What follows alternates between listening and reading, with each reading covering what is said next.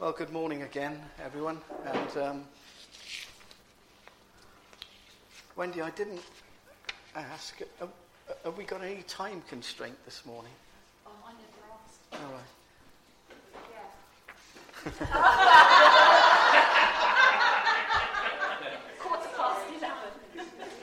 11:15. No. If that were the case, you would never know what you were missing, and that's nothing to do with the preacher, but to do with the content. So this morning we're going to begin our studies in Revelation, just in the 7 churches. So it's just the first 3 chapters, and there are some leaflets just on the table out there, if you didn't pick one up last week, so that you can see what's coming each week and read in advance. Today we're looking at chapter 1, which it sets the scene and introduces us to the author of Revelation, who is the Apostle John. Now, I know I jokingly asked about time constraints, but we do have a time constraint, clearly. So this morning, you're not going to get a verse-by-verse exposition of the first chapter of Revelation. We're really looking at the highlights. And I just hope that as we go through this, I can succeed in passing on to you some of the sheer thrill of reading this chapter and the contents of it. Let's begin by thinking about the author, John. We all know of the Apostle John. At home I have a book by another John, called John MacArthur, called 12 Ordinary Men. And it's each chapter deals with one of the disciples. And he goes into their lives in some depth, both from the New Testament scriptures, from history and tradition, and so on. And it's a really interesting and challenging read. And this is where much of this comes from. John, as we know, is described as the disciple Jesus loved. Well, the Lord loved all the disciples, and indeed all mankind. And what John did was, in his gospel, use this phrase to describe himself, because the one thing he obviously grasped and had a real understanding and appreciation of was of the love of God. And so we think of John as the apostle of love. It's not necessarily because he began life as a particularly loving person, but he experienced God's love through Jesus, and therefore that it sort of was a sort of hallmark, if you like, that he possessed. He wrote much of the New Testament, 1 Gospel, 3 letters, and Revelation. Only Luke and Paul wrote more. And we think of him as the apostle of love because so much of his writing speaks of God's love. But if you look in his letters, for example, he balances that with an uncompromising desire for the truth. Truth and love, they go hand in hand. John, like all of us, had to grow into his faith and his love for the Lord. When the Lord first met him with his brother James, he described them as the sons of thunder. And they were both ambitious. I mean, do you remember how they upset the rest of the disciples by asking the Lord to seat them at either side of his throne in heaven? They made mistakes. John rebuked people who had healed in Jesus' name because they weren't amongst the disciples, amongst the apostles. So you see, John was just a man like the rest of us. But what he experienced in his life was the grace of God, was the love of a Saviour, and he became an extraordinary man. And history records that. And of course it brings us to this extraordinary book in the Bible. One perhaps we're sometimes a little fearful of. But it's part of the Scriptures and an essential part of the Scriptures. History tells us that he outlived the other apostles and died in AD 98, a revered patriarch of the church. At the time of the Revelation, John was probably an old man, based in Ephesus, possibly the leader of that church and the surrounding churches. There were more than 7 churches around there, but the 7 churches are referred to specifically in Revelation. And many of these may have been church plants from Ephesus. We don't know much about why John was in exile on Patmos, but it's clear that it was because of his work for the Lord as an apostle. This was the time of the Emperor Domitian, and it was at one of those periods where under that particular emperor, Christians were persecuted.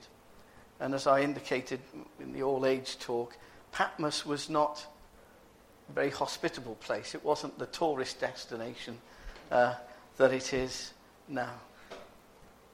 So that's the background to John and how he finds himself here on this lonely island and has this incredible encounter with God. And so I want to draw your attention as we begin to verse 3, which says, "Blessed is the one who reads aloud the word of this prophecy." So you're blessed this morning, Neil.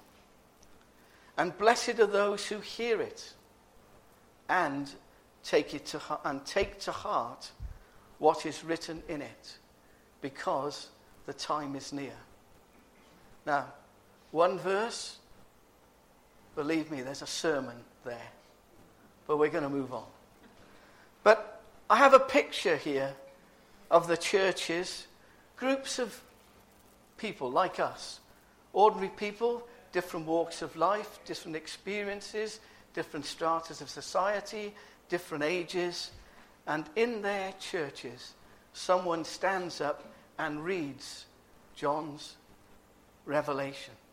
That's how it happened in those days. Not everybody read. They didn't have books. If they had a book or a scroll, they had one. There weren't multitudes of copies.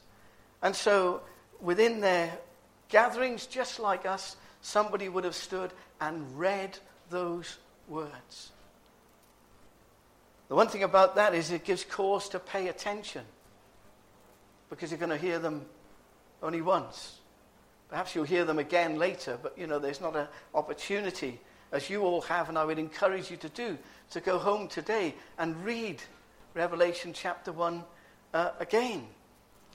So here they were, having the words read to them so that they could take them in and take them to heart. We do still have a tradition of reading the Scriptures in church, and that's great. That's something we don't want to lose, is it? It shows how we value our Scriptures and how we want to share them amongst one another, how we want to speak of them. But the point here, of course, is that taking to heart. This is echoes of our studies in James, isn't it? Where he tells us to be not just hearers of the word, but doers of the word also. This is an encouragement to study God's word, to become acquainted with it. Why? Because the time is near. This book of Revelation is the only book in the Bible with such a promise to its readers. Now, I'm one, as you know, who enjoys this. I enjoy the preparation. I enjoy being able to communicate with you what God has put upon my heart. But I am also conscious of James's instruction once again to be quick to listen and slow to speak. The word of God is described as necessary food.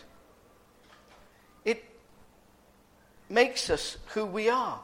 It shapes our character and behavior.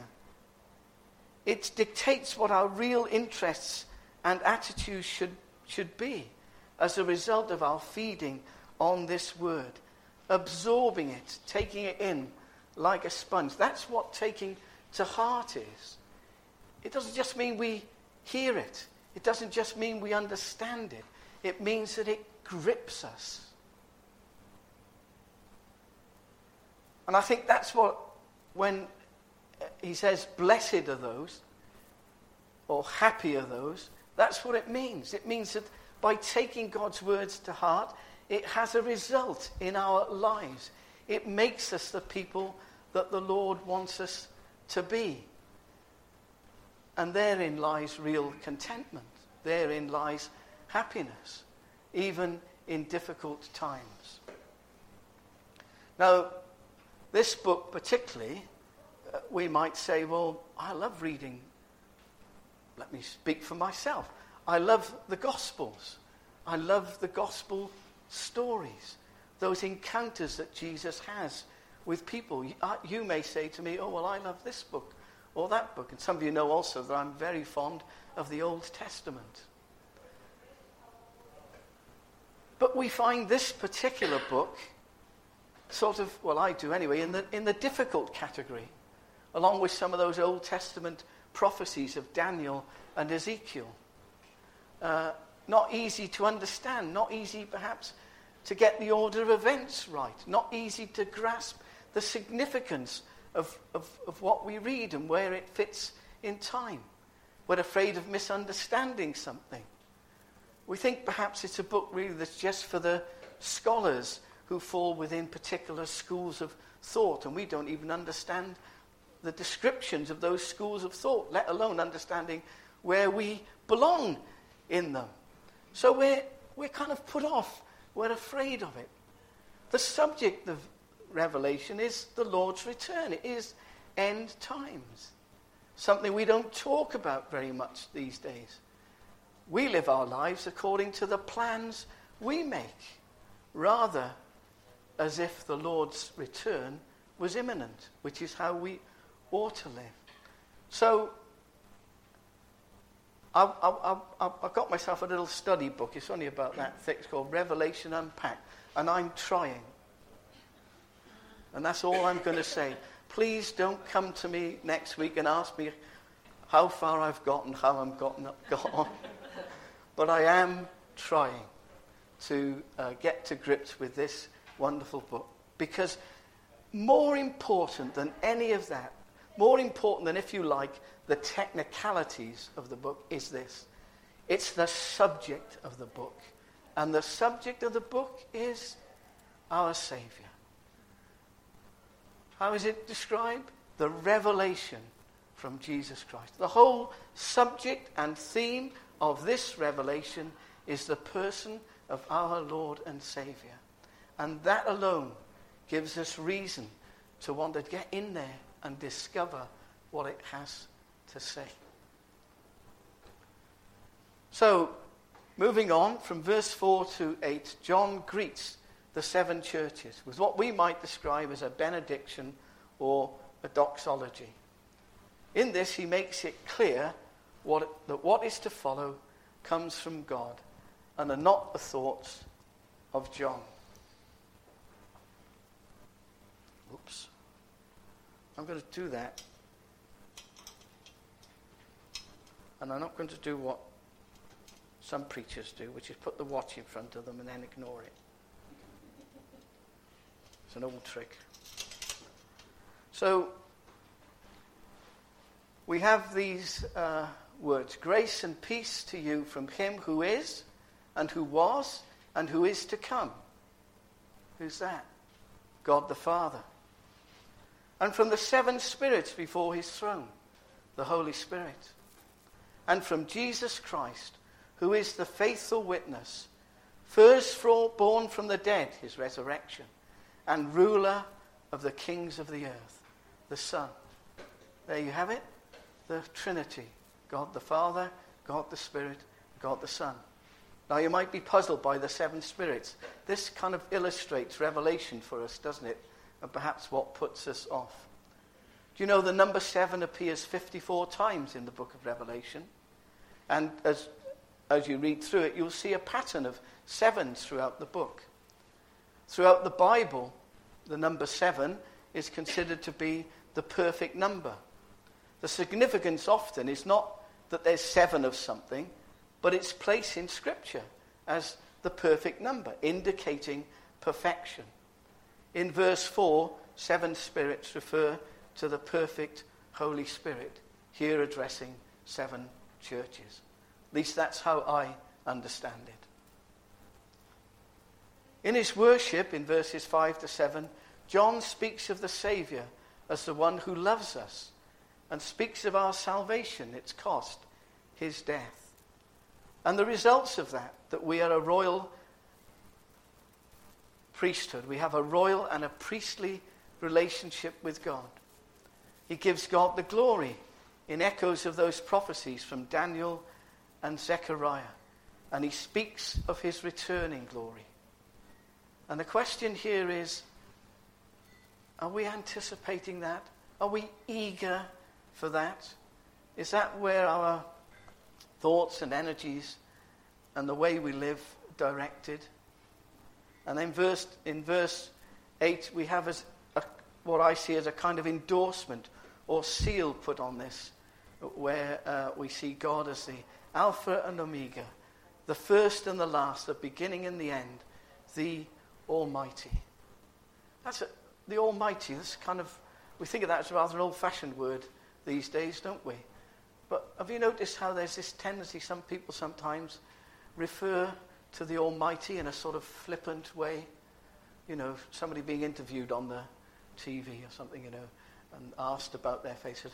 Oh, well, I think when the day comes, the Almighty will understand me, or something, you know, in a really flippant way. One of the things about what we read this morning is that there's nothing flippant about it. That this is dealings with a holy God. This is dealings with a God who has no room for sin. And I just feel kind of news events and the way things are going, it seems to me these days, that we're forgetting that. We're forgetting that we need a Saviour. We're forgetting that we're a people. Each and every one of us individually is a person whose sin separates us from God. It seems to me that your conviction about something, your feelings about something, your views about something, that's what matters. Not what God says about something. If there's no sin, we don't need a Saviour. All this means nothing. And we seem to have lost, sad to say, in the established church, we seem to have lost, or those involved in it seem to have lost, this sense of our sin and separatedness from God, and the need to find a way back to him. And there's only one way back, and it's the way he provided through his Son, Jesus. And this is the person we've come to speak of this morning. And as we go through this chapter, this is where we get to this vision of John. And what we need to grasp here is not so much where John was, the physical place, Patmos, but where John was, in the Spirit. He could have been anywhere. His surroundings and his circumstances would have no consequence as he was lifted out of them by this glorious vision. Of course, John was clearly a man whose heart and mind were occupied with his Lord. He's a person who lived that Spirit-filled life. and found himself in such a spiritual state that God was able to use him to receive and record this revelation of his son Jesus. These events took place on the Lord's Day. And here we are on the Lord's Day, the first day of the week, engaged with our Saviour, bringing him our worship, speaking of him amongst ourselves. So John reminds his readers that he's just like them, and that's important to remember, isn't it? Whoever the preacher or the teacher is just a man, and he tells them about this vision that he has.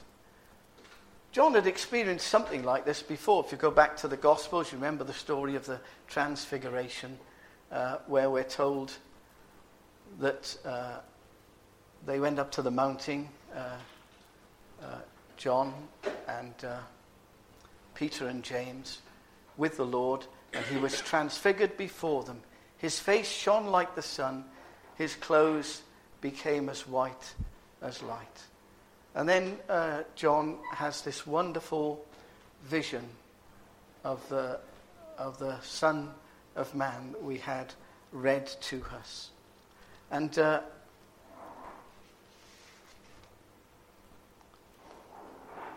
want to share with you something from another book I have at home, a little Bible commentary by a man called Campbell Morgan.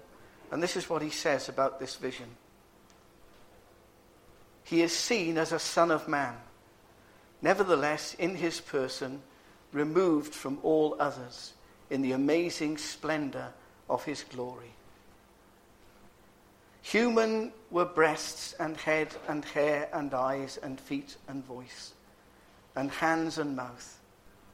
Superhuman was the golden girdle and pure wool whiteness, the flame of fire, the burnished brass, the many waters, the holding of the stars, the activity of the sword, and the splendor of the sun. If time permitted, we might discuss each of those things. But time doesn't. But what we have here is our Saviour in all his glory. But it tells us things about him. First of all, it is a man that John sees. And we remember, because we're getting near to Christmas, aren't we? Emmanuel, God with us when the Lord, when he was born as a baby. The Son of Man, that's the way that the Lord spoke of himself in the Gospels. Clothed like a king and a priest. White-haired, not because he's aged, but because he's aged less. The Ancient of Days. Eyes that penetrate the hearts of men and women, and so on.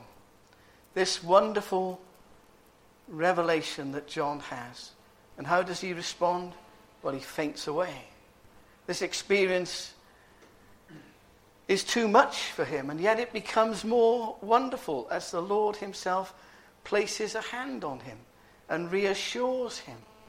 Don't be afraid. I am the first and last.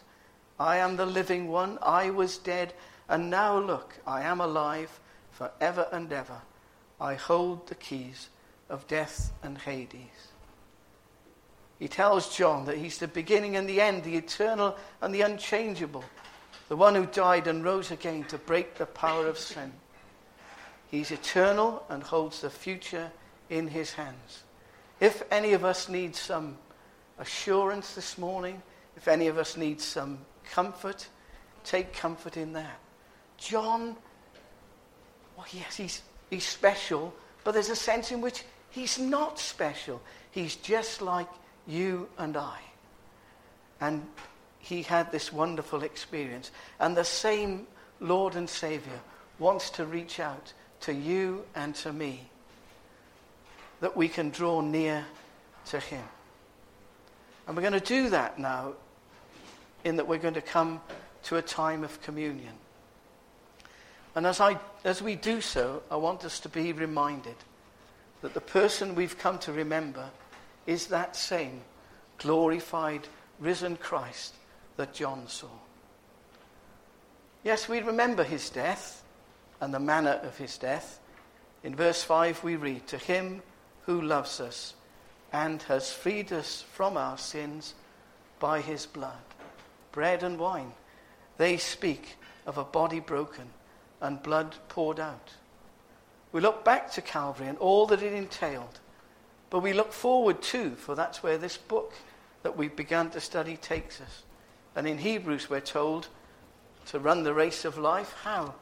Fixing our eyes on Jesus, the pioneer and perfecter of faith, who for the joy set before him endured the cross, scorning its shame, and sat down at the right hand of the throne of God.